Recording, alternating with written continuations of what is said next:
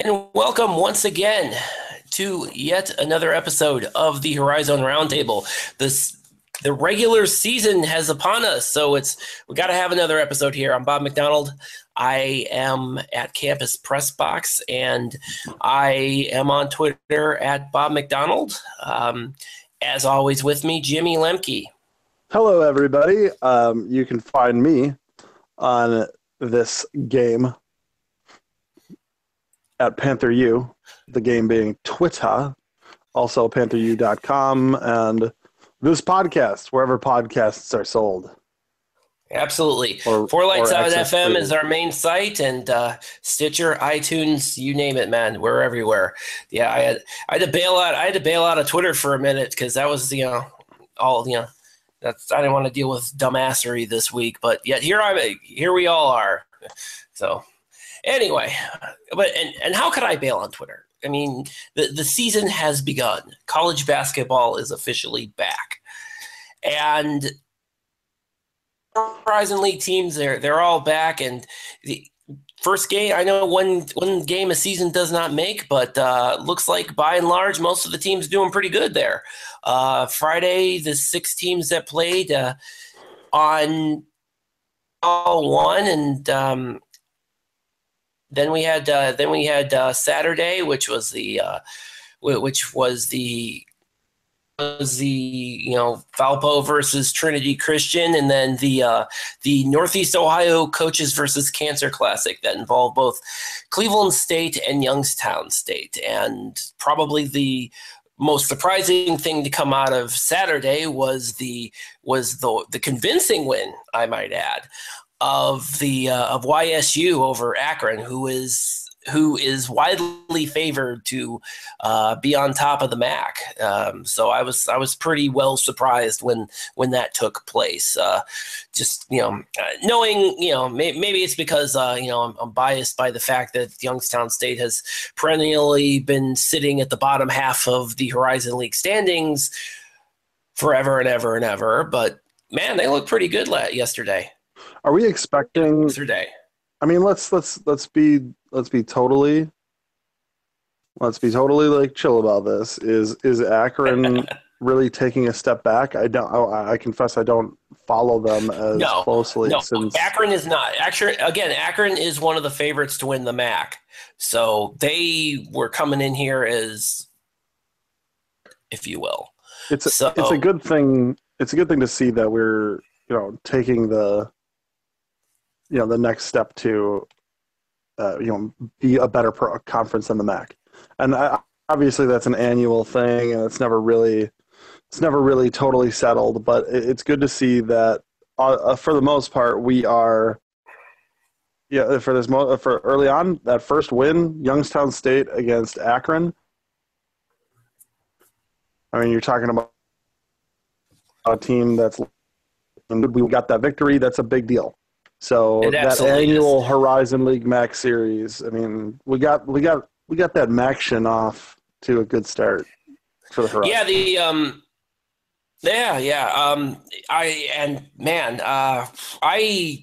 I said, I totally underestimated.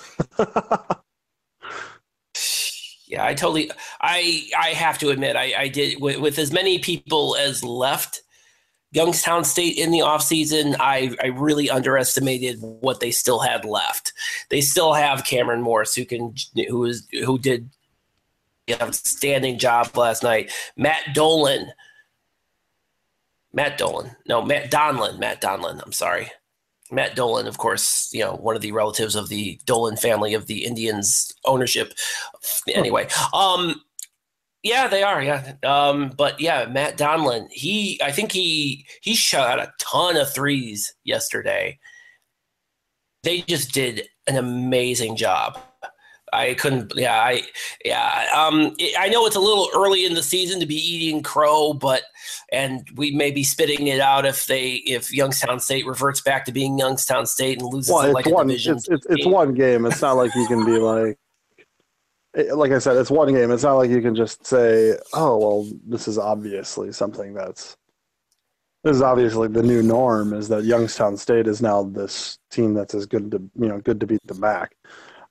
I think Youngstown goes into that game now, carrying a lot more to win it. So maybe it's maybe it's a fluke. Keep in mind, it's one game. Youngstown.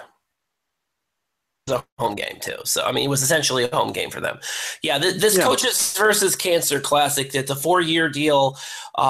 It's Cleveland State, Youngstown State, Kent State, Akron. They play them in the court for 4 years. So I think I want to say next year is at the Wolstein Center or wherever Cleveland State is planning to play, if they get around to actually knocking down the Wolstein Center, which is also apparently in the works. But yeah, it's a nice thing because there's always been kind of a Northeast Ohio rivalry thing going on between the 4 Division I schools here. So push comes to shove, where is Cleveland State and Akron and Youngstown State and Kent State going to play each other every year? Probably, maybe not. I mean, Cleveland State's not playing Akron this year. I don't think Youngstown State is playing Kent State this year. But as long as you're playing one of the two schools, it really does kind of vault the Northeast Ohio schools out of the throes of the obscurity of the Northeast Ohio sports landscape, at least temporarily. It's nice to have, and it's for a good cause too, because obviously it's the Coaches versus Cancer Classic. I mean, they put this together in honor of Peters, who is the former who died of cancer. So it's all for a good cause regardless. Looking through the live stream, by the way, Jerry Slocum had him, they went all in, by the way, on the I think their focus was on breast cancer. So Youngstown was playing with the pink jerseys, the pink outline jerseys, and Jerry Slocum went all in with the pink, looks like at least a pink sport coat. So they went all in on that one. And hey, it paid dividends. I have a pink sport coat.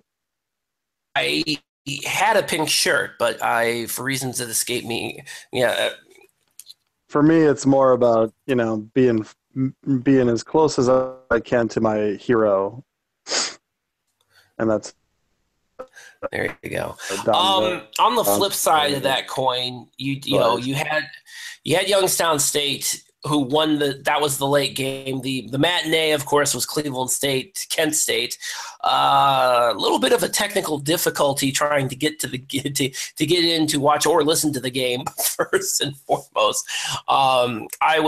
If anybody who follows me on Twitter probably knows, I basically read everybody the riot act on that one because that was horrendous. ESPN, the Watch ESPN channel on Roku and the Watch ESPN app on neither of them worked for the first part of that game. So if you're a Cleveland State fan or a Kent State fan that didn't make it out to Youngstown, you were pretty much out of luck for probably the first chunk of that game. You probably didn't miss a whole heck of a lot because they, by the time they turned it on, they were the Vikings were down by 15. But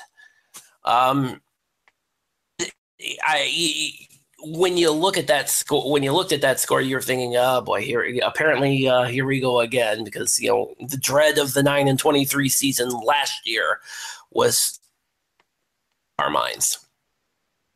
But hey, they came back. Yeah, they came back. They did. This was a good way. They lost in overtime.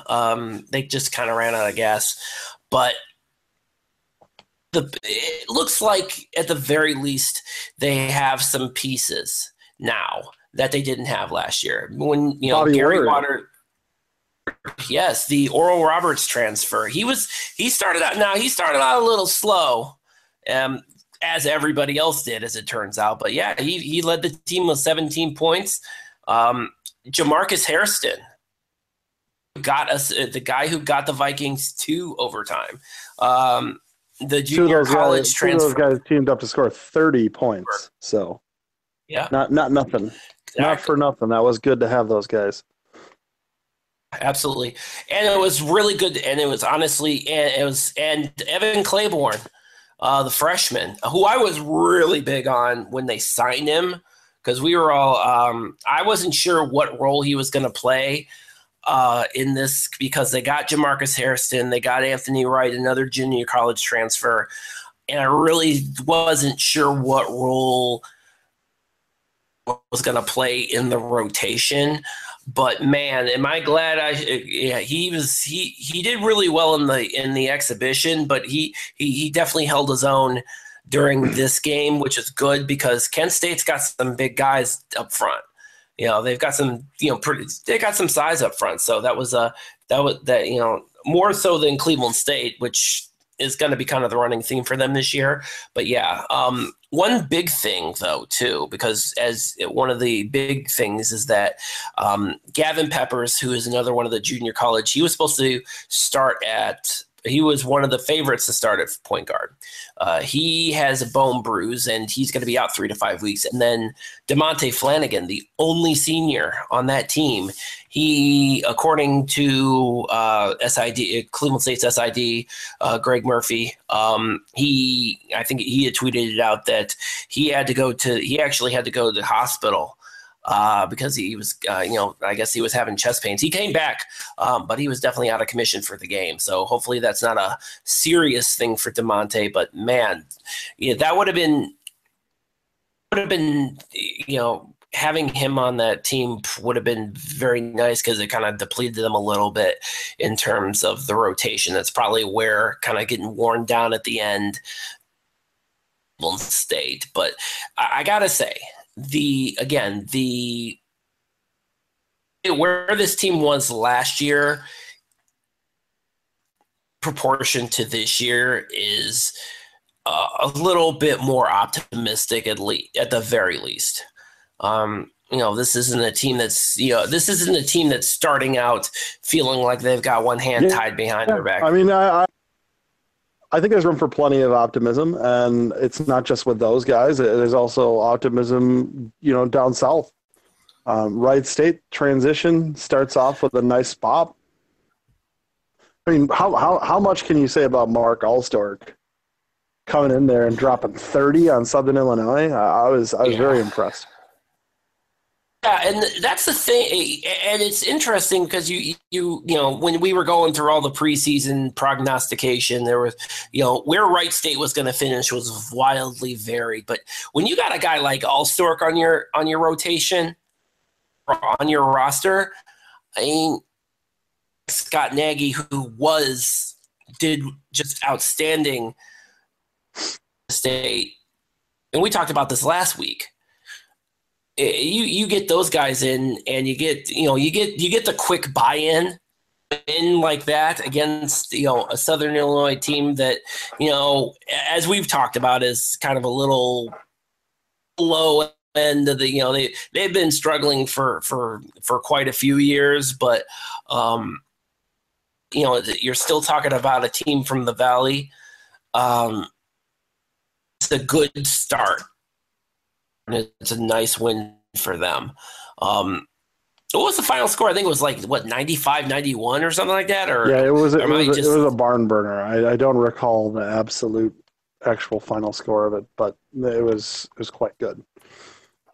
I find that interesting because you're gonna we talk about this. We talk about offensive makeup of the Horizon League. We did last year. It wildly varied. Obviously, on the very low end was the Cleveland States.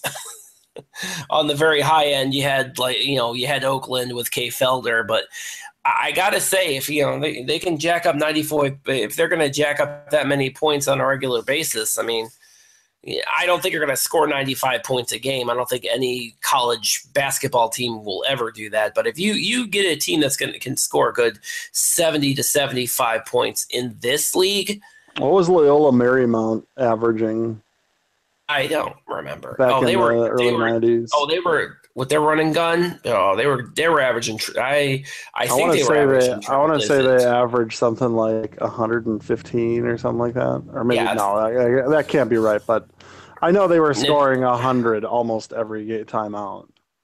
Yeah, does that happen? Would that happen in this? Would that happen in the college basketball landscape now? Probably not. You don't Will it have, happen you again? know, Yeah, yeah, I mean, totally. don't get me wrong. College basketball as a whole is trying to get to a point where they're cutting down the shot clock. They're trying to make the game faster.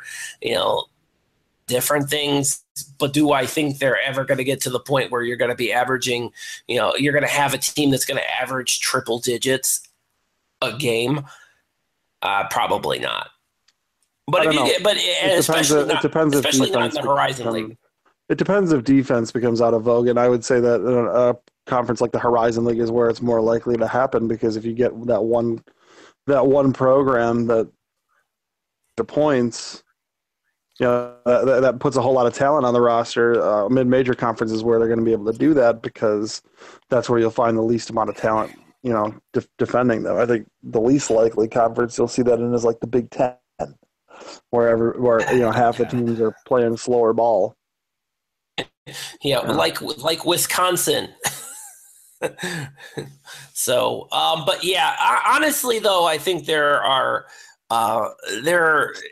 really think there are too many programs within the Horizon League that put a lot of focus on defense, and so I as much as I would like to think that that it is possible that could be a high scoring Horizon League team could come to the forefront. Just given the fact that you've got quite a few coaches within this league that preach the press, Gary Waters being one of them, I don't see it. I mean, if they're gonna have a high offense, it's going to be depressed every time they play like a Cleveland State that presses a lot. We'll see though. I mean, we'll see, but there's definitely some possibilities out there in terms of some places that have some serious scoring power.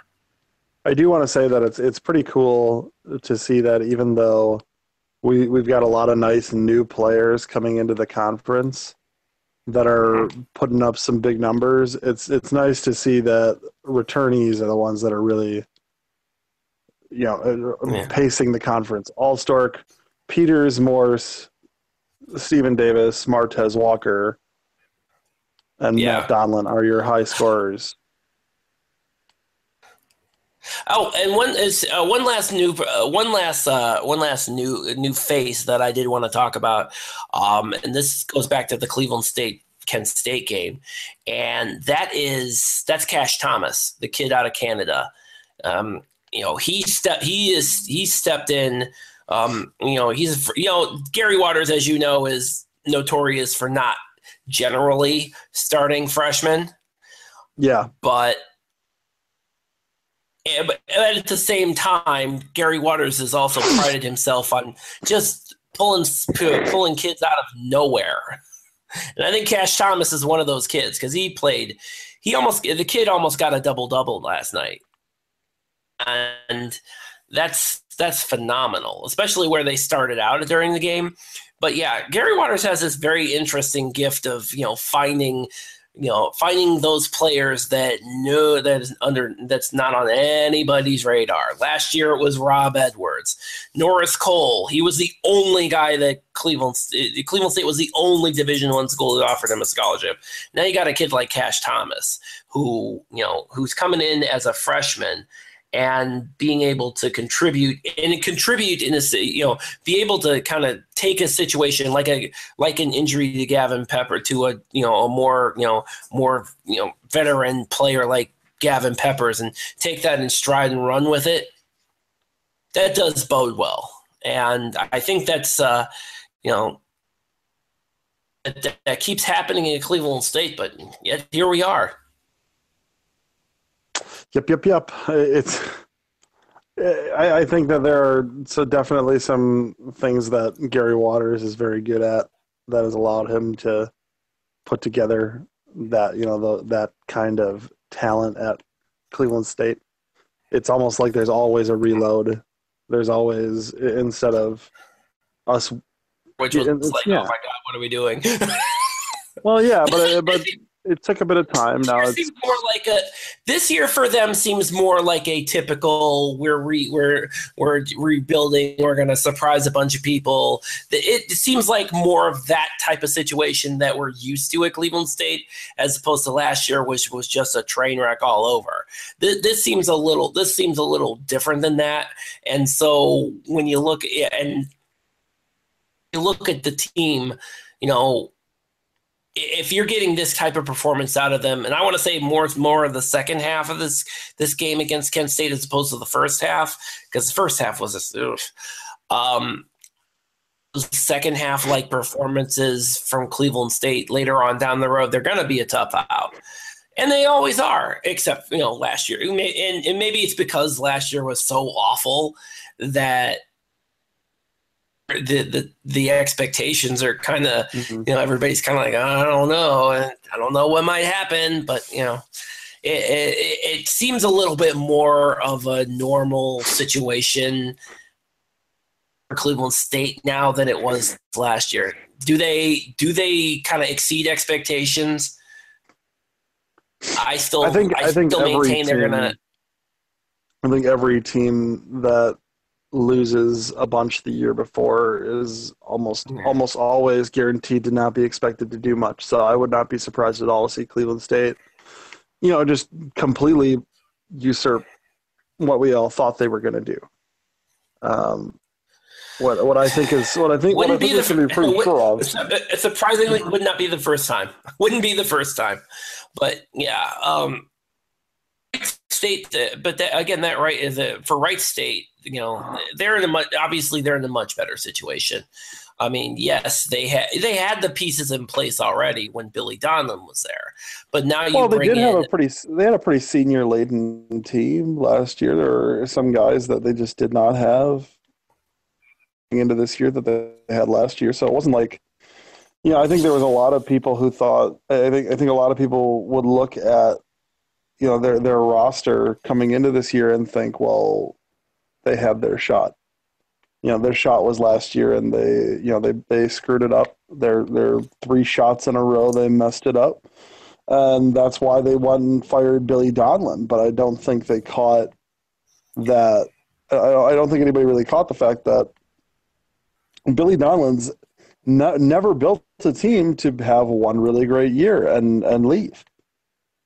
When he built our team, he built it for 2 years, 04, 05, and 05, 06. And he just kept loading the JUCOs in, and it got us there. But we ended up having that empty cupboard. And Wright State did not have an empty cupboard, even though they were led by seniors last year. I think Billy Donlin built a very strong program. And now whether or not you think that he was the coach to lead them, to the next level.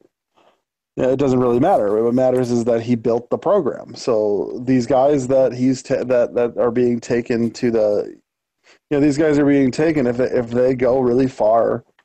That's not just. Well, we changed our coach, so obviously, we're a much better team now because we changed the coach. It's not just that. Billy Donlin did build that program, and I think that one of the first people that's going to say. That Billy Donlin was a big part of their success would be a guy like Scott Nagy.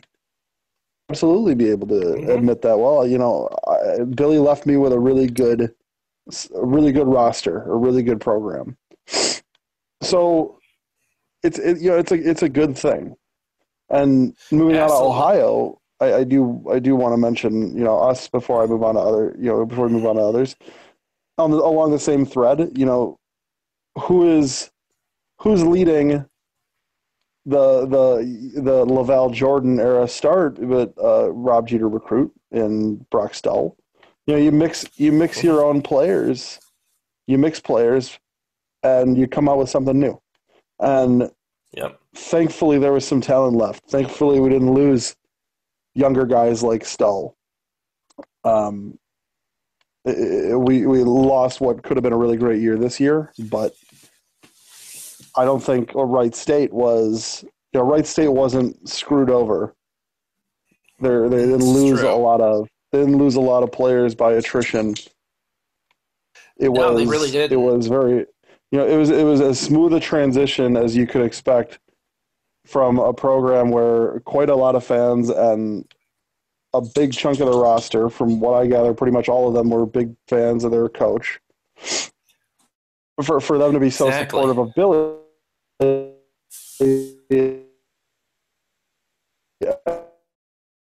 that, you tip the hat to C. Montgomery Burns at age 45. Bob Grant. Bob Grant, who still has you blocked on Twitter. Well, that's fine. I'm sorry. Oh yeah.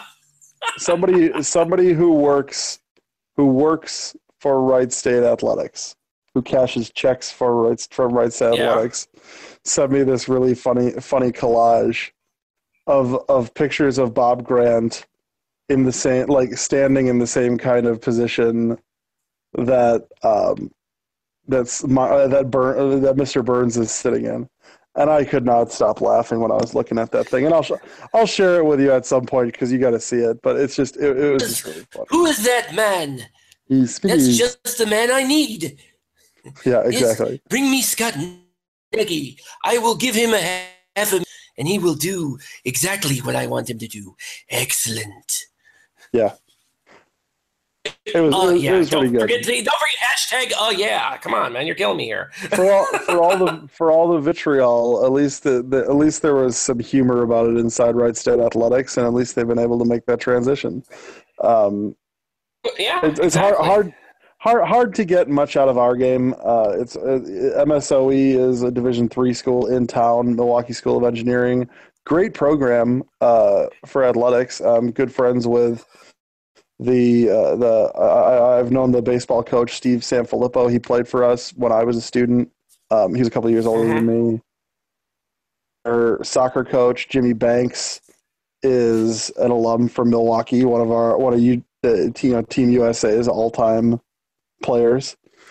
So MSOE is really good. They got Kevin Conway as their SID, sports info director. He was at Milwaukee for a long time. I want to say 10 years or so. He was an assistant SID here, and it was really good to see that it's really good to see that a program like MSOE is doing well, and I'm happy that we could get that game against them. It didn't really do much. Right. It really didn't do much in the way of telling us what we have as a team. As most of the non-D1 teams, and by the way, in that vein, congratulations to Detroit for not losing to a non-Division I team this time around. Way to go! Yeah. It's there's two things that you want to avoid. That's embarrassment and injury, and Milwaukee avoided both. Yes, and that's usually I mean, as you know, as much as we decry putting non-D1 teams on the schedule because nobody wants to watch them and blah blah blah blah blah. There's a method to the madness, like it, but what we like has no relevance. They're there for a reason. They're there to pretty much. As much as it probably, I want to say, I don't want to say self-esteem boost, but definitely a way to kind of work out the kinks of, say, for example, you're coming off a high major team and, a game against a high major team, and you want to kind of get back into, you go play a non-Division I team. Yeah, go ahead. So, I used to be a guy who was really against non-Division I games because it always felt like we were weak. I understand the thought process, but I still don't like it. I don't like it, but I understand. That's all I mean. It's not. I mean, what is it about it that you understand? I guess is what my question is. I understand the reasoning behind why you would schedule a non-Division I team. I understand that, with a non-Division I team, you can give your start, what would your reason be behind scheduling? I would say if you, like, for example, I know, again, if you're playing, you want to get some time to just it's kind of an adjustment game where you can do some things in the rotation you couldn't necessarily do against, say, a higher mid-major or a low or high major team. That opportunity is not there. You could do that against a non-Division I team, and it's not really gonna. You can fiddle around with the roster, fiddle around with the rotation, and it's not gonna cost you big time. There are occasions where it does, but it doesn't happen that way. So that's kind of the thought. And again, when you come off of a tough game, like a lot of these non-D1 teams that are scheduled, they're usually coming off of a tough game that was played previously, like against a high major or one of the upper echelon mid-major teams. And so it's a kind of a way to get back into, I think it would be, especially if you got pounded by a high major team, it's a good way to kind of get yourself back into the swing of things. Now, from a fan standpoint, to watch, who the heck wants to watch a non-Division I team? I mean, but that's, you take the good with the bad, and I'm still not on the bandwagon of doing this. I still think if you are a season ticket holder and you're paying full price for the entire for each game the entire season, and 2 of those games are against non-Division I opponents, I'm probably jumping through my skull. But I get it. I get the tactical part of it. I get the tactical part of it. If you limit games to Division I teams, what's going to happen is that mid majors are going to have their RPI just drop, and the reason for that is that those non-D1 games would not get replaced. We wouldn't be replacing MSOE with Duke. We would be replacing MSOE with, Western Illinois or Southern Utah or Centenary's not Presbyterian. We'd be replacing them with a low major, and low majors will invariably get poor Try it RPI. again. I'm pretty sure Presbyterian's a D1 school now. Yeah, I know. I'm saying we would be replacing a Division III school with D1. That's what I'm saying. And that's the other tactical thing that I understand. That if you play a non-D1 school, it's not going to affect your RPI. So there's that third component to it. And it's not that it's not going to affect our RPI, but I don't think it affects Valpo's RPI, because if Valpo or Oakland or somebody's in the running for either an NCAA tournament bid or at least wanting to get a better seed. If we replace all those non-D1 games with D3 and D2 games, or we replace those games with low major Division I games, the RPI for whoever's at the top of the conference is going to drop because everybody else's will drop with them. So it's about making it so we are not getting that practice game, getting that game that's that you have a good shot of winning, but not giving up the goose on the RPI. I think it's a good thing. Yeah. Plus, it's a good thing for schools like MSOE. I don't disagree with that in any way, shape, or form. I understand the method to the madness. I just think of it from a standpoint of somebody. I think of it from a standpoint of a fan who doesn't, even like the cat, again, I look at it from the standpoint of a season ticket holder who's paying full price for each of the games that they're going to, and that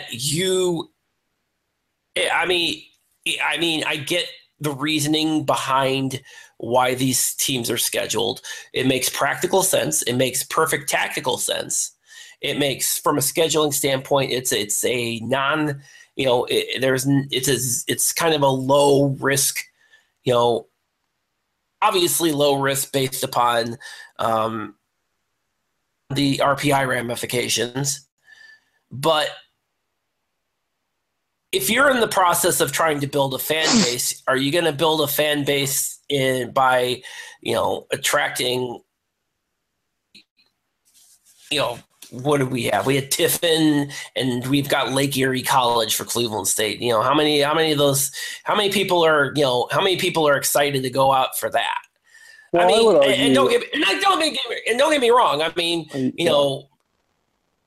it's awesome that they're winning these games. I mean, Cleveland State beat Cedarville by 40 last year, and literally that was and that was essentially the highlight of the season. But the highlight of the season is against a team, most people have never heard of. You're going to be sitting in an empty gym. Well, it might be that in Ohio and in Cleveland you just have so many schools, just because it's not just so many. Well, and not just so many. Okay, go ahead. So many schools. Remember too that you have you have so much so many other distractions, and keep in mind that Ohio is no matter what school you're going to, Ohio is bad or indifferent dominated by the Ohio State University.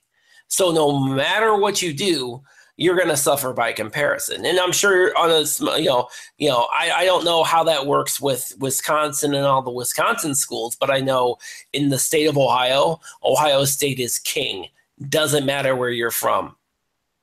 I'm not a fan of that whole thought process, but I also didn't go to Ohio State. So, I mean, that's a whole other thing. Yeah, things are not things are not the same here because we don't have many schools. We just don't. We have 12 or 13 schools that are 4-year schools in the UW system. Yeah. And 13 2-year schools that are UW something. And of those, there's only 3 that are in Division I. So it's Madison, Green Bay, and us. And then as for private schools, there are small schools, but they're not as many as one would think. It's not like we have, there's no interest in Tiffin. Well, when MSOE comes in, MSOE brings a bunch of people. Yeah. Doesn't get to play us very often. See, that's interesting because it's funny you mention that, because when we have nearby local schools that come in, like a John Carroll or a Baldwin Wallace, they're not bringing that many people.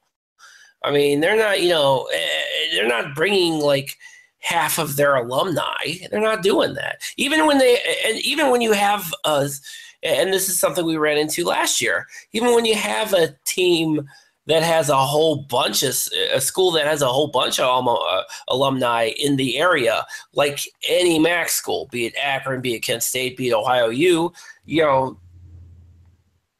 people that it makes it look like it's an Ohio U home game, but it's not going to be, you're not going to be, your gym, your arena is not going to be busting at the doors. You're busting at the seams, for it's standing room only. It's not going to happen. And by the way, to your point, you have the three public schools. I think you'll have one or like maybe one additional D1 school in Marquette. I don't think you have any more than 4 Division I schools in the entire state of Wisconsin, do you? No, that's it. That's 4. Marquette. Well, yeah. Marquette, Wisconsin, Green Bay, Milwaukee. That's it. Because we have, obviously, as you know, we have a ton more. Honestly, you have 11 or 12, don't you? Division school, at least. I mean, at least a dozen schools. You got 2 down in Cincinnati. You got 2 in Dayton. You've got Bowling Green in Toledo. You've got Akron, Kent State, Youngstown State, Cleveland State, Ohio. Yeah, you got a bunch. But everything falls fiddle to the Ohio State University.